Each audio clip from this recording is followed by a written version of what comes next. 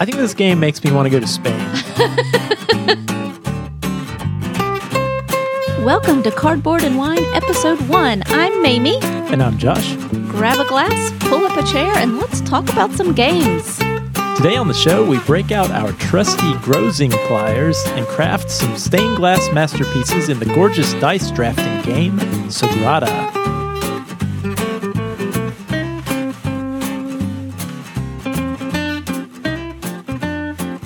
Hi there, Mamie. How's it going? Hi, Josh. I'm doing great. How about you? I am doing well. Have a nice glass of Malbec in front of us. Yes, our favorite Malbec. Yeah, this is the Padrillos Malbec from Argentina, where I guess lots of Malbecs come from. We discovered this one on our Sunday night sushi date and then found our local wine store had it. Yeah, so this is a quality one. If you can get your hands on the Padrillos Malbec, it's a nice blue label with a horse. Yeah, it's a horse. Horse, of course. So how's your week been? Good. Busy as always. You know, our daughter was sick this week, and so that always complicates things a little bit, but we still found time to get in plenty of gaming. What have you been playing this week? I've played a few new things to me that I've really been having fun with. One thing that I did over the weekend was I met a friend from our gaming group at our local game store, and we played a game of Pulsar 2849 for the first time. It was our first play for both of us. It's actually another dice drafting game. That seems to be the theme. You could kind of think of it, Mamie, like Castles of Burgundy in space, sort of. Okay. Kind of. I'll take your word for it. Yeah, really fun game. I'd be interested to play it again. I think you might like it. But also, we recently got the reprint of Antiquity from Splatter Games. So I was able to get in a couple plays of that, including one where you defeated me quite soundly. Oh, we don't need to tell people about that. That's right. No one's keeping score. I'm certainly not. I'm keeping score. Definitely going to take a couple of plays to wrap my mind around that one, but it's one of those games that I'll wake up in the morning and I'll keep thinking about it. So yeah, I guess does that. I guess that's the mark of a quality game. Another thing too, I introduced the kiddos to King Domino, and that was quite a hit. Yeah. How did they do? They did pretty well. So our children are fairly young. They're 7 and 5.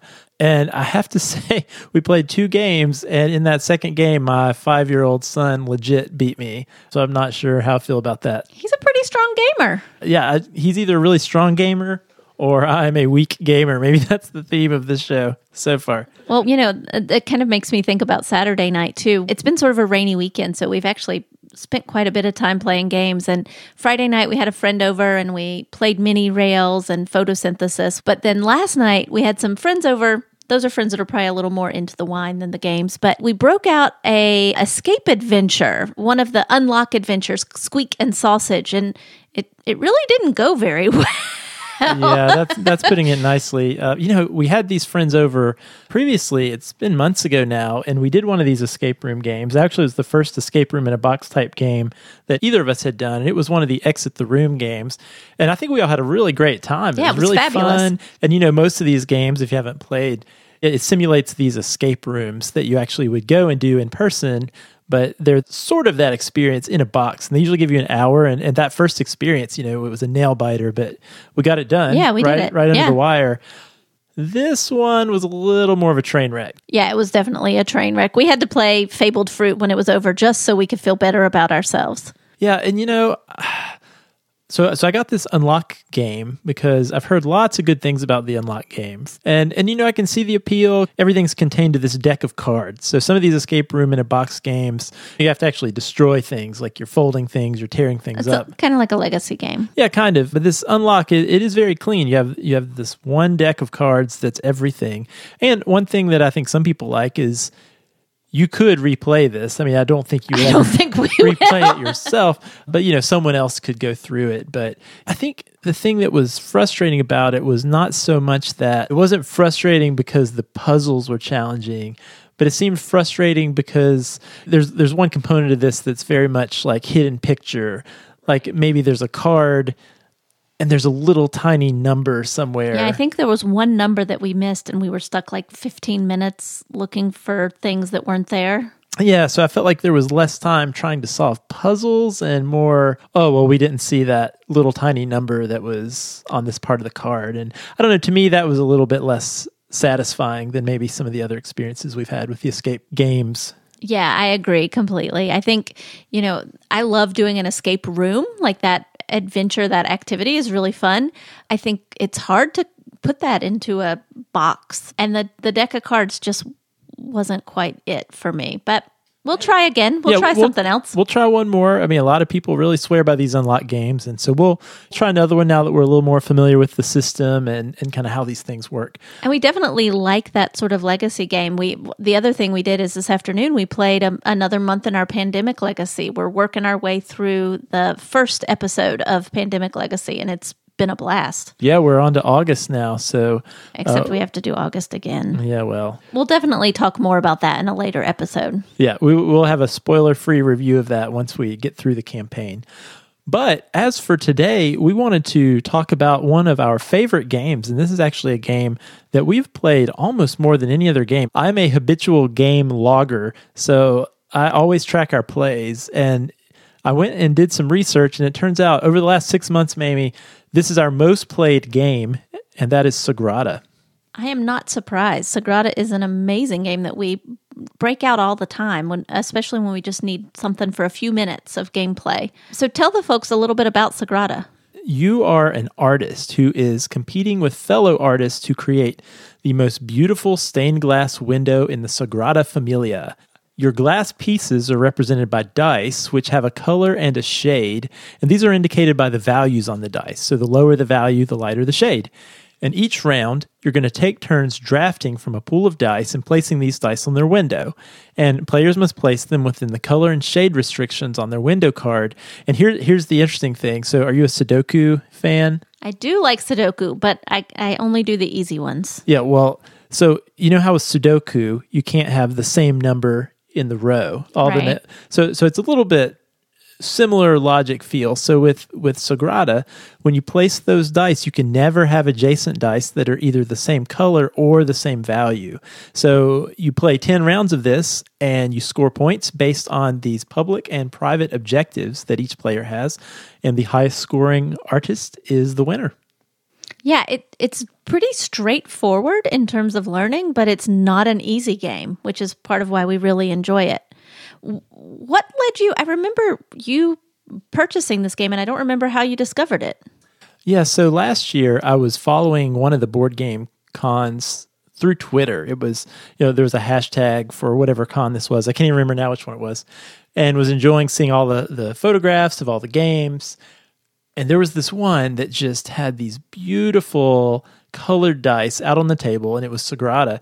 And I remember seeing it, and I was immediately like, what is that? And I immediately started researching it and instantly put it on my wish list just from the looks alone. And for those of you that don't know, Josh is something of a game collector. So if he sees it and likes it, it usually ends up in our collection. Yeah, no, that is true. I will say one thing that is not typical for me, though, I am also a notorious researcher. So that is very true. Before purchasing something, I do a lot of research. I read about the rules and the mechanisms and see, is this something that I think will be fun for me and for the people that I typically play games with? But you do love dice. I do love dice, and this is a beautiful game, and I don't think there have been that many games where I was interested in getting my hands on it just by the looks alone, except maybe Photosynthesis, which we just played. That one also compelled me, just the way it looked. So let's talk a little bit more about this game. We've talked about these beautiful dice that are certainly the first thing you notice when you look at Sagrada. Yeah, the dice definitely get a lot of attention, and they really are beautiful. But let's talk a little about the player boards as well. I mean, each player gets a specific color board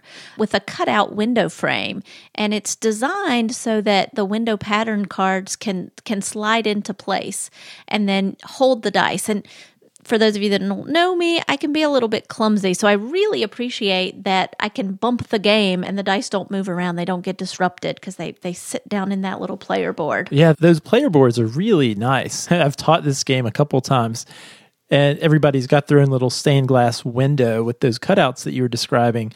But then each player, you get a couple of these little cardboard squares that have a grid with different color and number values, and they slide right in there to the window. And so your specific template shows through your window. And that's just so clever. When you do it, a couple times I've taught this, people are like, ooh. And I believe those patterns are actually based on windows in the Sagrada Familia in Spain, right? I think some of them are. I haven't actually Google searched a couple of them.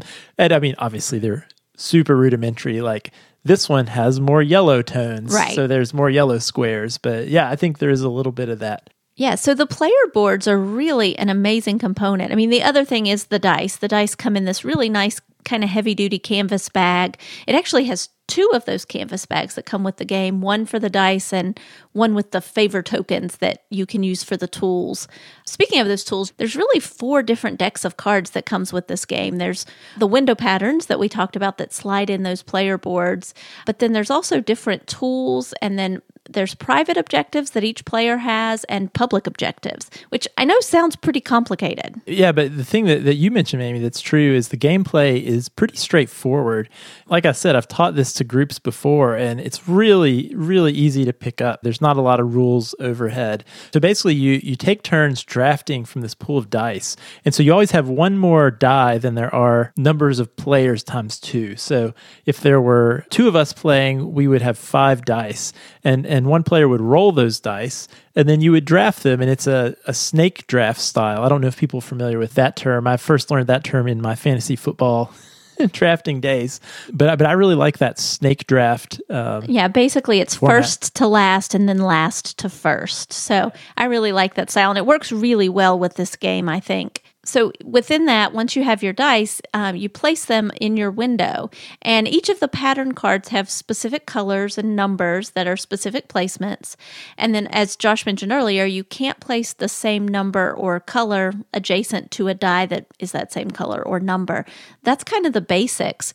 But within that, you also have cards that are loosely based on tools that actual stained glass makers use, and those enable you to bend or break the rules and those placement rules in some way. What do you think of those tools that you can use? Yeah, so the tools are one of my favorite parts of the game. I think this game could really make your brain explode a little bit. You're trying to think about, okay, I can't have the same color next to the same color, especially as you start filling up your window, right? And some of those squares have certain restrictions. Like if the little part of the window has a blue square underneath it, you have to have a blue die there. Oh, but it can't be a 2 because there's a 2 over next to this other one. So it can start to get a little tricky to think about which die to put where. But these tools will enable you to either move around things that you've already placed on your board or to manipulate the dice in certain ways. Like, for example, one that we used last night was you could change the value of one of the drafted die. That's the Grozing Pliers, which I believe is your favorite. The Grozing Pliers are indeed my favorite. And, actually, I spent a little bit of time today watching videos of Grozing Pliers. I don't actually know what that is. What are Grozing Pliers? Oh, I'm glad you asked. So Grozing Pliers are a tool that help you trim a piece of glass to shape.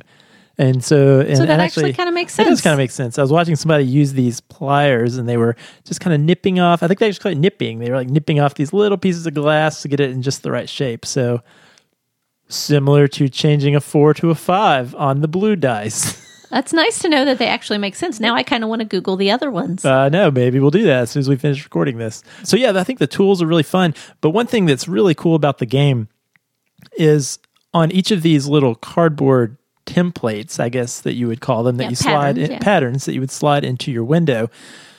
There's a difficulty differential among some of the different patterns. And so I believe they range from 3 to 6. Yeah, there are little pips on the very bottom, and 3 are the easiest ones. So those have the fewest restrictions that are placed on you by certain colors or numbers you have to place in certain positions. Whereas a 6 has a lot more restrictions on you. However, this is mitigated a little bit because, Mamie, you mentioned a bag for these little gems. Right. Those are the tools is what I think they call those in the game. And they allow you to use those tools. And so if you have, for instance, a window that's a level 6 difficulty, you get 6 gems, which means you're allowed to use more of the tools to kind of bend those rules. So it kind of evens out the playing field for the difficulty that you choose. versus the amount of tools that you're able to use in the game. Yeah, and those tools come out. There's a whole deck of them, but you pick 3 randomly for each game. So from game to game, they're going to vary which tools are available to you. But if you're the first person to use that tool, you just take one of your gems. It costs 1 gem to use those tools. However, if you're second, or basically not first, it's going to cost you 2 gems. So you kind of can weigh, all right, well, do I really need to use a gem now, or should I save it? Because the other thing we should mention about those gems is if you don't use them at all, they count as points at the end of the game. Yeah, that's true. So in the end of the game, you earn points based on your private objective, which is always a color. And so you're earning points based on how many pips of that color you have in your window. And then there are public objectives that are drawn from a deck. There's quite a few of those, but you draw 3 per game. And those are things that everybody's trying to get. So like a row where every die in that row would be a unique color. Right. Or a row where every die would be a unique number. Sometimes there are also pairs, like of 1s and 2s or 2s and 3s. And so those are the public objectives. So there's several ways that you earn points, but holding on to some of those gems is also a good way to earn a few extra points in the end. Yeah, and if you end up getting stuck and you can't place die in all the windows, which happens to me pretty much every game. I don't think that hardly ever happens. Yeah, well, so that's negative points at the end of the game. And so that kind of goes into one of my favorite things about the game. And for one thing, as we said, it is totally a gorgeous game. There's no denying that. But I really like that variability from game to game in what scores points and what tools are available to use that make the game a little less crushing. So each game feels a little bit unique and a little bit fresh because even the objectives you're going after, the way you're trying to arrange those dice, it's not the same from game to game. In fact, it's totally different. Right. I think that's definitely one of my favorite things about the game. I mean, it is beautiful. That's one of the things that first draws somebody into playing, but it's easy to learn, but it's not really easy to play. So it definitely keeps you thinking. Plus, there's just something really pleasing about that symmetry when you successfully complete the window. Yeah, you always do seem pleased when you do that, because I never do. You do sometimes. One thing I really appreciate about this game is I really love a game where the components are really well done and they look nice and they're sturdy and they feel like quality pieces, but they functionally work together too. So they're not just, oh, that game looks really pretty, but it's really boring or it's not very fun. But I feel like it all kind of comes together with the theme and the gameplay, and really those components work seamlessly with the theme and the gameplay, and it all kind of works together in a way that really makes the game enjoyable. And, I love rolling dice. Yeah, I mean, that's definitely true with this game. Is there anything about Sagrada that you don't like? Yeah, so this is a really minor thing, I guess, but I don't really like mini things. And I have to say, that I don't like mini cards, which tons of games seem to have these days. And so when I first opened this game, for some reason, I'd seen the photographs online, but I was surprised to find out that the dice are actually fairly small. I guess I was expecting they would be more traditionally sized dice. So when I opened them up, they were kind of tiny. Maybe it's just because it wasn't what I was expecting, but I was a little disappointed there. And I do think that, at least for me, once your window gets fairly full and you're trying to fit some of those last dice in, it can be very easy, for me at least, to accidentally bump something and those dice seem to flip over a little bit. So I don't know, I guess if there was one minor quibble, it would be, I'd love those player boards to be just a little bit bigger and accommodate some full-size dice. Again, still a great game, but just a minor quibble for me. I can see that. The dice size doesn't really bother me, but I kind of have a unique appreciation for things that are not quite the right size. Honestly, it's hard for me to think of anything that I don't really love about this game. The one thing, and again, this is such a piddly thing, is the score track. The score track comes with little discs to use to keep score. And little is an overstatement. Yeah, they're tiny, and we've really found them to be pretty much useless. We tend to use a colored die to track the score instead of using those tiny little discs. But again, it's a very minor, piddly thing, and I really love this game. The one thing I could think of, I kind of wish they were coming out with some expansions. While it's already pretty variable, I could see us at some time reaching a point where we want something new and some additional variety. But other than that, I think it's a fabulous game. Yeah, so it's interesting you mentioned that, Mamie, because I actually saw on social media Floodgate Games, who is the production company of this game, did announce, or at least they teased, a 5 and 6 player expansion for Sagrada. Awesome. Do you think it's just going to increase the player count, or do you think there's going to be other elements in there? Well, I think it's possible there might be some new window patterns, maybe some new objectives, and clearly there would have to be some new dice. But, I'm not sure how I would feel about that because, we have played this a lot. I mean, certainly I would say 75% of our games have been 2-player. And this is an excellent 2-player game, by the way. But we played more recently some 3 and 4-player games. And I have to say, I enjoyed it a lot less at 4 players than I did at 2 players. Yeah, I think this game definitely plays best, at least in our experience so far, as 2-player. I can't really imagine it as a 5 or 6-player game. Yeah, I don't know that if I had a group of 5 or 6 people, if this would be my go-to game. So, while I would definitely consider getting the expansion if it included some of those additional windows, maybe some new tools, some new objectives, that might be fun. But if it's really just some extra dice and some extra windows for a 5th and 6th player, I'm not sure that that's something I would get a lot of use out of. So one thing we want to talk about on the show when we go over a game is not just the nuts and bolts, the components and the gameplay, but I feel like a lot of times when you play games, there's certain feelings, a certain feeling you get from each game that you play. And so Mamie, what kind of feelings does Sagrada evoke in you? As I mentioned earlier, I really love the symmetry of putting everything in its place. I might be a little bit OCD in that regard. And so when I can get all of my colors and all of my numbers to line up correctly, it's just really satisfying. And I just enjoy the color and the numbers and symmetry is the only word I can think of for that. I think it's really pleasing and feels satisfying. What about you? I think this game makes me want to go to Spain. So this game's named after the Sagrada Familia, which is the largest unfinished Roman Catholic church in the world. I didn't realize it was an unfinished church. It's unfinished, located in Barcelona, Spain. And construction for the Sagrada Familia actually started in 1882, and it's still not done. I read online, actually, it is supposed to be completed by around 2026. However, you can go visit it. And seriously, it is breathtaking from the photos. So whether you've heard of this game or not, certainly if you've not been there, take a look at some of the photos of the Sagrada Familia. The Gothic architecture paired with this beautiful stained glass is really impressive. We'll put some photos on the show notes, but you can very quickly see, and Mamie, I'm showing you a photo here. You can see where these player boards it does inspired. Look very much like the player board. Yeah. So really gorgeous. So that's what it evokes in me is this sudden interest to go visit this Roman Catholic cathedral. Are we going to plan a trip to Spain? Maybe we should. Dice Tower Con or Barcelona. Oh, that's a tough choice. Not really. Barcelona it would be, but we got to save up our funds a little bit for that one.